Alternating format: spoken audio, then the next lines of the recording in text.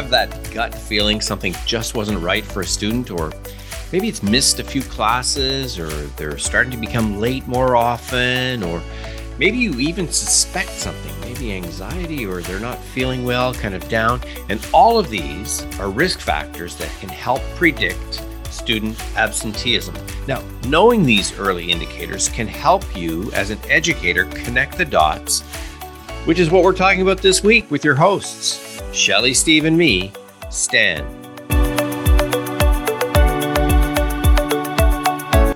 At Circle Forum, we respectfully acknowledge that the land on which we gather, work, learn, and live daily are the treaty and traditional territory of Indigenous people.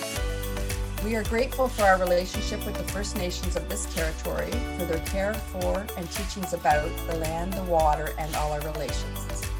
As a settler organization, we continue our journey to strengthen our understanding of our relationships with Indigenous people, communities, and nations, and of how to move forward together in a good way. We acknowledge the contributions and accomplishments of all Indigenous people across Turtle Island, current and throughout history. Thanks very much for that, Shelley. Really appreciate that land acknowledgement and that setting the context for our conversations. And today we're going to be talking about risk factors, actually, and ways that you can tell whether someone, a student in particular, is at risk of being chronically absent. Now, chronically absent means that you're missing more than 10%. And in COVID times, it doesn't take much to hit that marker. Believe me, you just have to be told to stay home for 2 weeks and you've hit that magic number already. But there are a number of risk factors that are part of our work together with school boards that really help to identify students early, whether they're younger or older. The earlier you can identify kids that are at risk of chronic absenteeism, the better. And I'll just read through the five major ones, and then we can get into a conversation. But the research shows us that these are basically the five basic clusters that indicate there's a risk factor for chronic absenteeism. One is mobility. Two is the previous history of absenteeism. Three is behaviors. Four is student achievement. And five is health. So where do you want to start? Door number one, door number two, door number three, door number four, or door number five? Well, we could start at any one of them. They're all good topics. The one that jumped out at me first was that previous history of absenteeism, because I think it relates not just to that student, but also siblings, family. It's all part of the history of absenteeism or school attendance of that student and the family that they might come from. So to me, it sort of flows from them as an individual to also the rest of the people in their family. And I look at families that I've dealt with over the years as a principal. One student, is chronically absent, and along comes the younger brother or sister, and they start to see the same pattern. And you wonder, what's the family dynamic that's feeding into this? What has happened with the family that absenteeism has become such a strong factor in their lives, and what's their opinion of school, and how do they see school, and how do they view absenteeism? Do they view absenteeism as a real issue for them or not? So there's so many variables that factor into that. So, we track the days they're there and the days they're not. And when we see a certain number of days, we say, okay, here's a risk factor. But there's so many variables that feed into that absenteeism number that we really have to dive deeper and dig deeper into what those numbers mean. But you're right. A student who's been absent, chronically absent in, the early years is more likely to be chronically absent in the later years, but also family members too. And we've seen that, I don't know if studies have been done. I can sort of my own observations over the years as a principal. If one child in the family is chronically absent, usually there's an absenteeism problem with other members of the family too.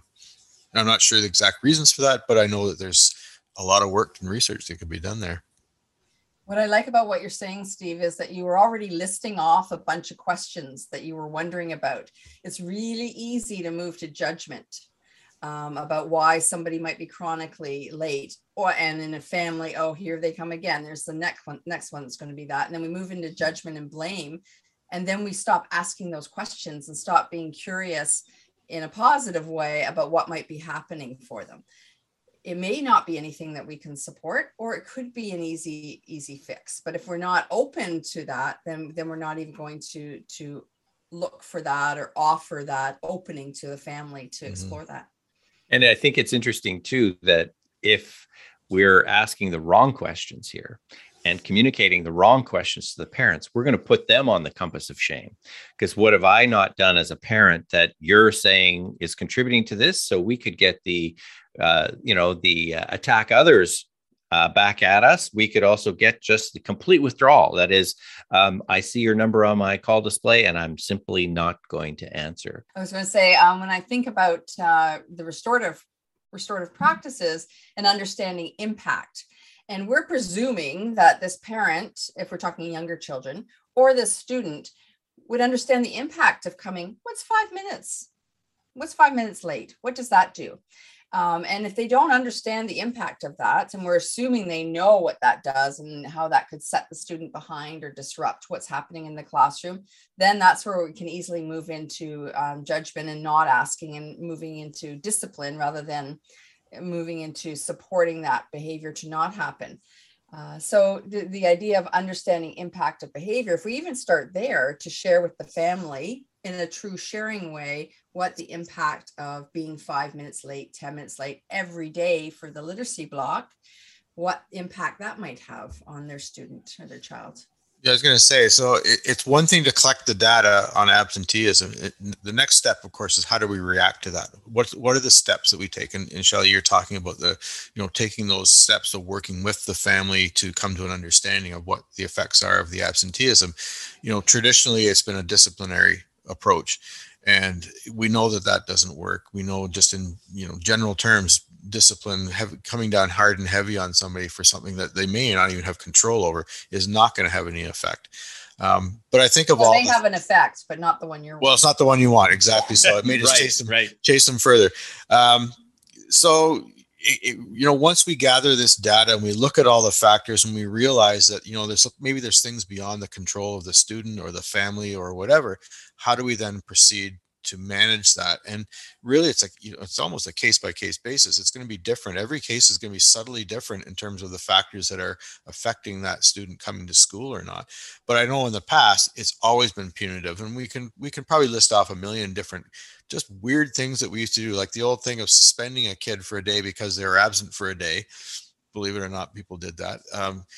Giving kids detentions because they're late, when we know darn well that it's not even their fault they're late, because the bus was late or their parents dropped them off or whatever.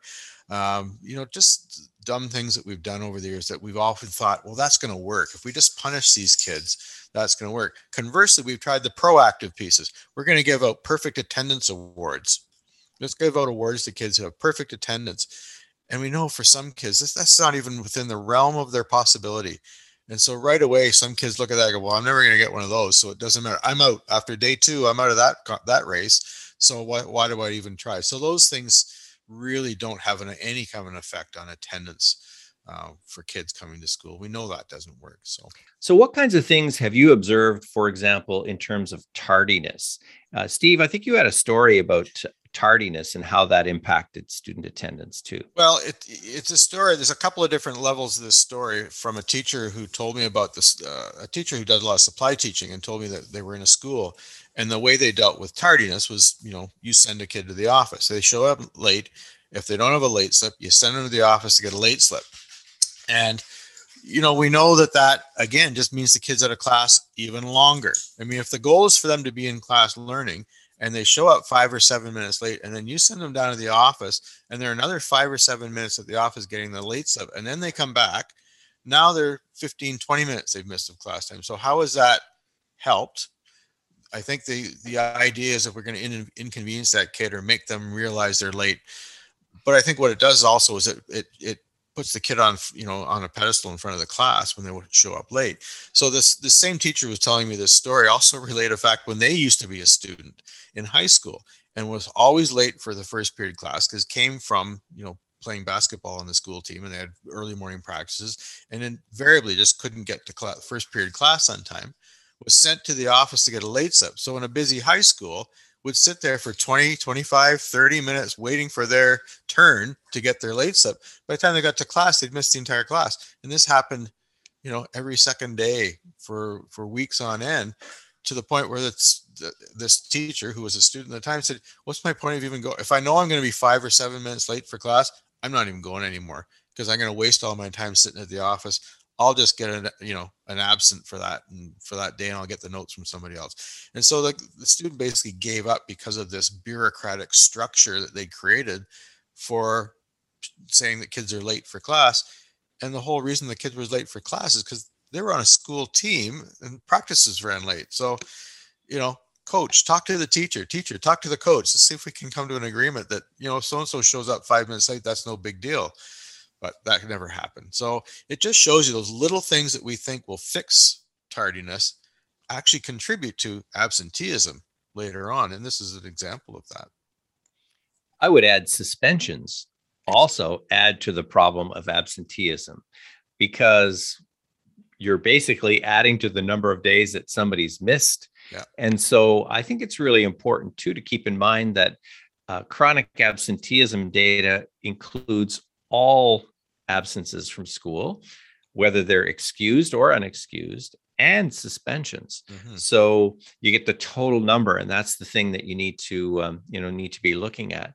And what about an indicator in terms of student achievement? The two big ones that keep coming up in the research all the time are declines in literacy or numeracy, like English marks or math marks. What kinds of things have you noticed with that as an indicator?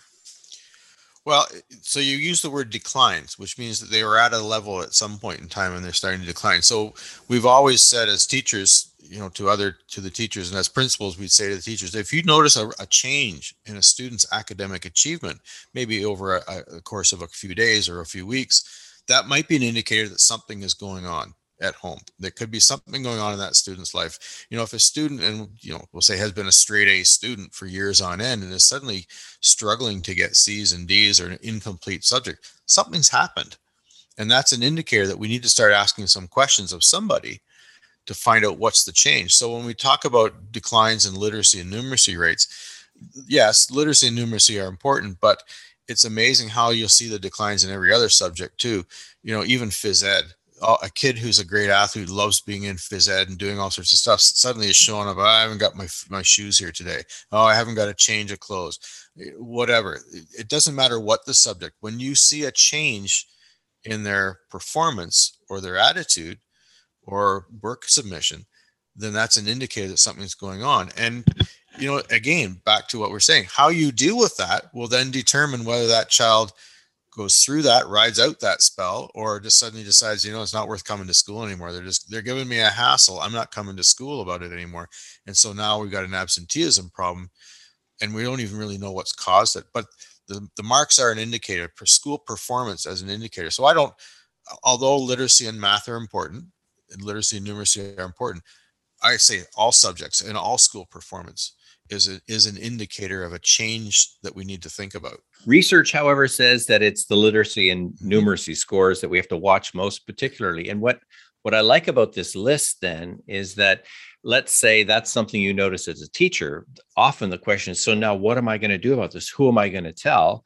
And my suggestion would be, this is your way in to say, okay, I'm noticing in my math class that the marks are really dropping off, or in my phys ed class that the students no longer performing, or on my team that they've just dropped off.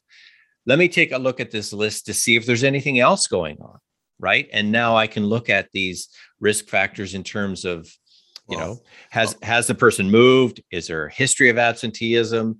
Are there other behaviors? What about health? I mean, you can come into this particular list from any particular point. I'll be my cynical side and say, well, literacy and numeracy are the ones that they track, because they're the only ones they track.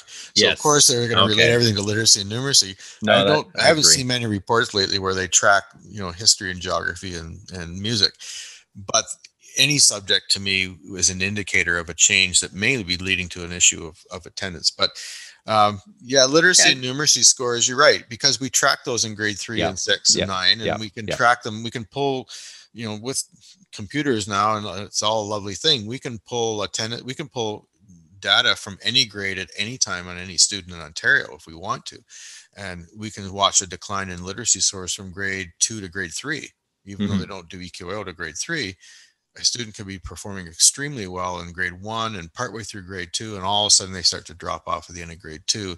Before they even get to the grade 3 EQAO test, we see a decline in their literacy scores or their math scores.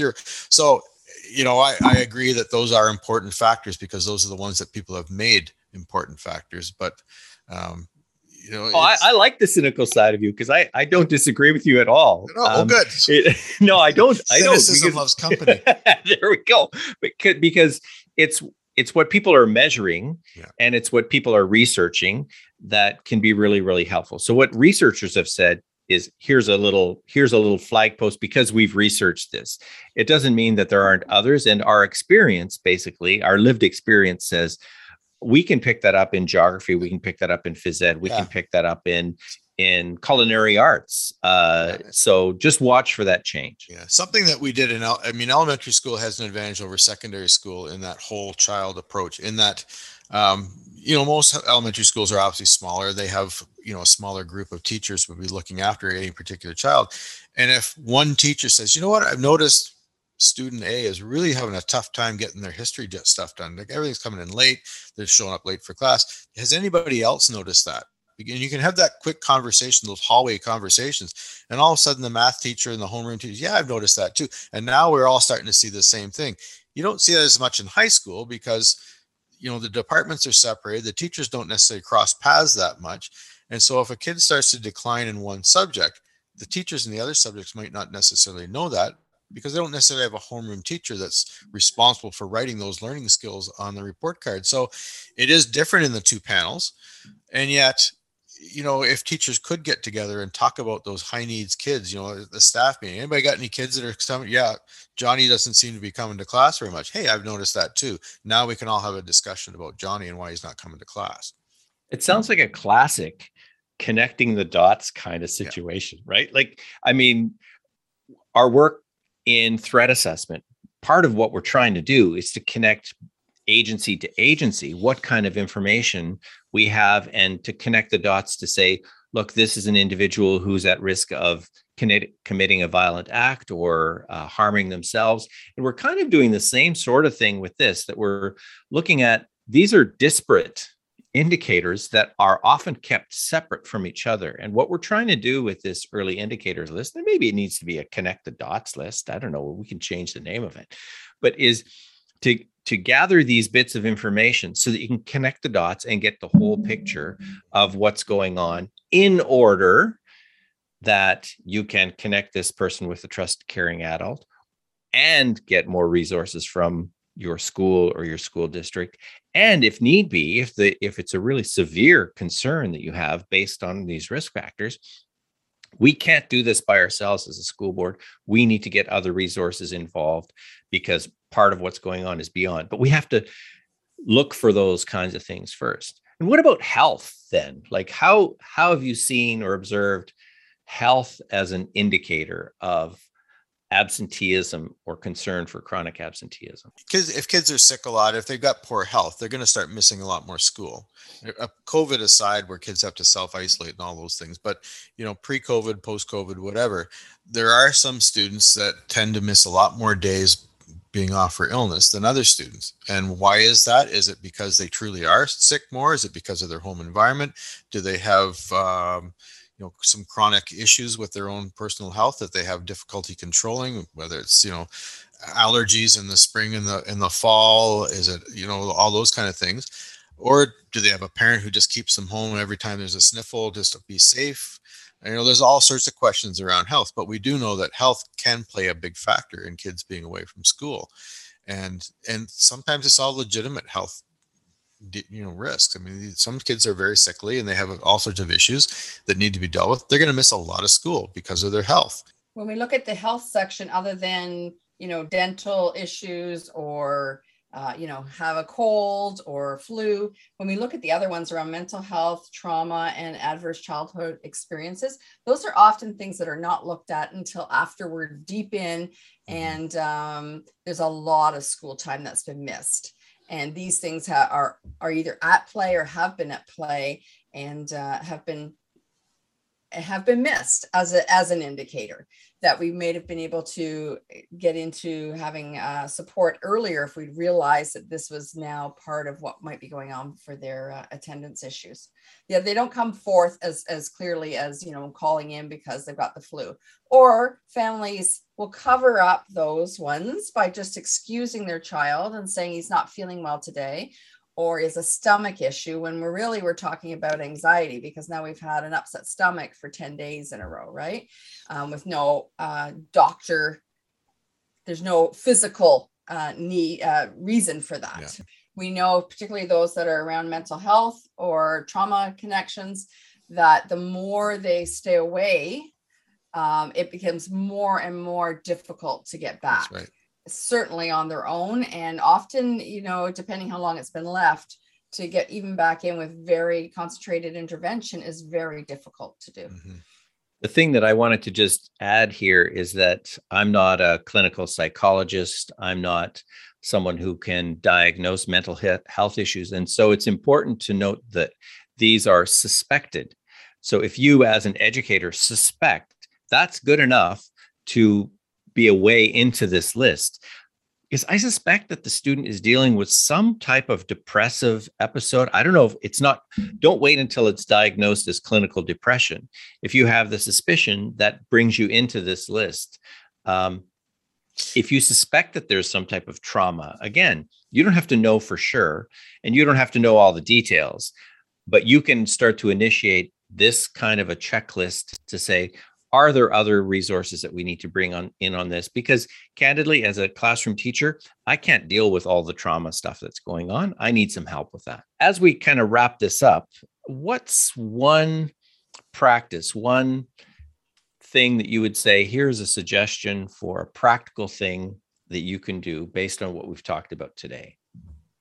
Well, I think the first one would be, know that you can do something. That there's so many entry points that as a classroom teacher, just saying good morning, just acknowledging that somebody's there, making sure that the environment is welcoming to them. No, you can't treat them for their trauma history, but that what you can do is so powerful. And you don't have to look very far to hear those powerful stories that kids will tell you about the teacher that made a difference for them. So know that you can make a difference with very small actions on your part. And I would agree with that, and take it one step further and know that you can make a difference, but know that you can also talk to other people. So if you have a suspicion that there's something, plan your response. Go and talk to other people. Get a sense. Make sure it's not just my response, but I've talked to all your other students, other teachers, and we're all kind of getting a sense. So let's talk to some people and say, how are we going to approach this? So plan your response in a way, and it may come back to you as the homeroom teacher saying, okay, it's all going to come back to me. That's fine, but I want to know what everybody else is thinking too. And here's how I think we should go into it. But somebody else said, well, why don't you try it this way? Okay, that sounds like a better way. And so don't just say, you know what, I think I'm going to call them. That's okay. But maybe talk to a few other people first and really plan that response so we can go forward almost as a collective. Do I get one more? Yeah, it's, to go back to restorative practices, and it's the relationship base, right? So that you've created that, you've connected, you made a relationship connection with the child and or the family, depending on age, so that when you need to have some of these conversations, that's not a odd phone call to make, to say that I noticed a change in your child, because you've already built a relationship. So then it comes across as a caring response, that I'm worried because he's not responding in class anymore. How did you know that that's what I was going to say? My goodness. Sorry. Are you ever intuitive? Restoratively intuitive, Shelley. Yes, so there you have the three. And now let's make some connections to student attendance and engagement. How would you connect those with what we talked about today? Well, it may be their attendance and engagement that's the first thing that clicks in your mind that there's something wrong. And so maybe they stop coming, or maybe they're coming late, or they're tardy for your class, or maybe they are coming and they're just not doing anything. They're just not engaged in when they used to be. So it could be that change that really gets you to start thinking something's going on, and now we have to look at it. But it may not be. I mean, they may be coming, but you see the engagement dropping off. And so the attendance is okay, but the engagement's not there. Something's going on. Again, it's that gut feeling. Something's not right here with this child. I got to do something. What do I do? And so how does it affect attendance? I mean, ultimately, if you notice them not engaged, and then all of a sudden you do nothing, and all of a sudden they're not coming to school because you didn't intervene when you had a gut feeling that maybe you should, there's where the attendance starts to become a problem. And I think to have a tool like this that have your early indicators on there, it gives you somewhere to go and go, okay, I am noticing that, and that is linked to some other pieces, and it gives you a bit of a roadmap to start to talk to some of the other teachers or a parent or a student, just to be curious and ask what else might be going on for them. The better you know your students and their families, the more likely you are to notice some kind of a change. It's based on the relationship that you have with them. And know too, that there's something you can do about it. You can help other educators in your school building, in your district, connect the dots, and then set up appropriate responses. If you're interested in talking to us some more about early indicators and interventions with absenteeism, drop us an email to stan@restorative.ca and let's keep the conversation going.